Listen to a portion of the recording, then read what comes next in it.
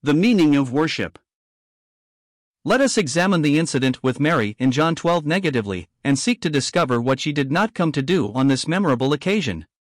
From this negative approach, we can learn much of the positive character of true worship. Mary did not come to hear a sermon. The greatest teacher the world has ever known was there. It had been her privilege to sit at his feet and hear his words. But this was not her purpose as she came into the presence of the one she loved above all others. The Lord's Supper exists to enable believers to remember Him, and thus give the worship of their hearts. The primary purpose of such a gathering is not to hear an exposition of the Word of God, good though this is, but to spend the time in occupation with the one who said, "This do in remembrance of me." Mary did not come to make a request. She had done this before, John 11 verse 32. Her purpose was not to pour out her soul in earnest supplication before Him who had omnipotence at His command. Though she realized the value of prayer, this was not the motive that actuated her. She came not to get, but to give. Likewise, the Lord's Supper does not exist for the purpose of enabling believers to supplicate the throne of grace, invaluable though prayer is. Mary did not come to meet fellow believers. There were many there, and she loved those who loved her Lord, but it was not to enjoy fellowship with them that was her uppermost thought. She desired to be occupied with the Lord Himself, to the exclusion of every other person and thing on earth. Surely this should be the purpose that should animate every Christian. Fellowship with Christians is good and necessary, but it is not the greatest thing.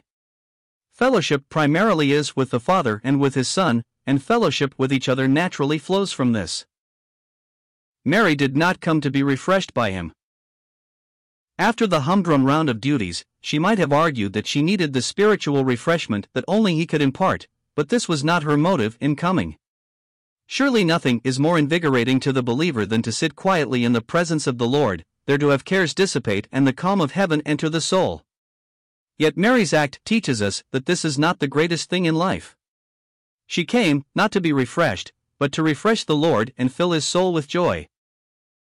By this act Mary anticipated the cross, and saw to it that her Lord was refreshed on the eve of His redemptive work. Her deed surely teaches us that worship is not intended to produce self-satisfaction in the believer, but to give satisfaction to the Savior. Mary did not come to meet the host. We are not told who the host was on this occasion, but Mary had no eyes for him. She viewed the Lord as the host and came to do Him honor. Christendom, with its special caste of clergy, has largely eliminated from people's minds the fact that Christ is the host at His own table. Scripture knows nothing of an officiating clergyman apart from whose presence the Lord's Supper cannot be celebrated. May we give the Lord His rightful place, and refuse to allow any man, however pleasing his personality, however dynamic his leadership, to rob Christ of His preeminence. She did not come because it was popular. The pent-up hatred of the world was about to break on the Son of God. He was despised and rejected of men. His popularity had waned, and the eve of His betrayal was at hand. It was 6 days before the Passover, when the world would stain its hands with the blood of Christ, that Mary came with her love gift to pour on His feet. By this act she proclaimed louder than any words her sincere love and loyalty to one whom the world would not acknowledge. The believer must also be prepared, in loyalty to his Lord and to His Word, to brave contempt in order to worship God in a manner pleasing to Him. The path of wholehearted discipleship has never been crowded or popular.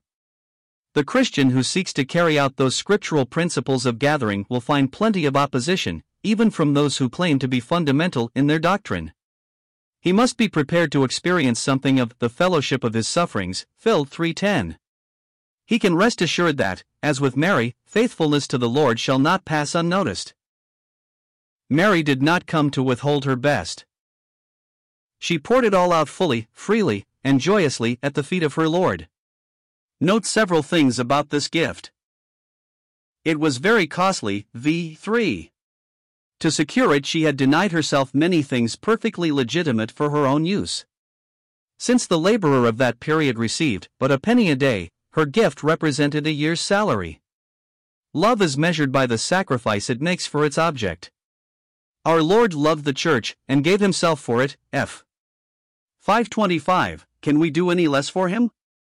Worship which costs nothing is not worthy of the name. Her gift had been reserved for this purpose, v. 7. She had treasured in her heart the words that fell from his lips. Consequently, she knew he was to be betrayed, crucified, buried, and to rise again.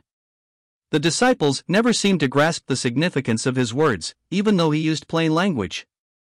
Mary thus had the signal honor of being the only one who anointed the Lord for his burial. The other women came too late, Mark 16 verse 6. Mary of Bethany had no need to go to the tomb. She knew that the one whose word had called Lazarus from death would take up the life he had laid down for her. John 10 verses 17 to 18.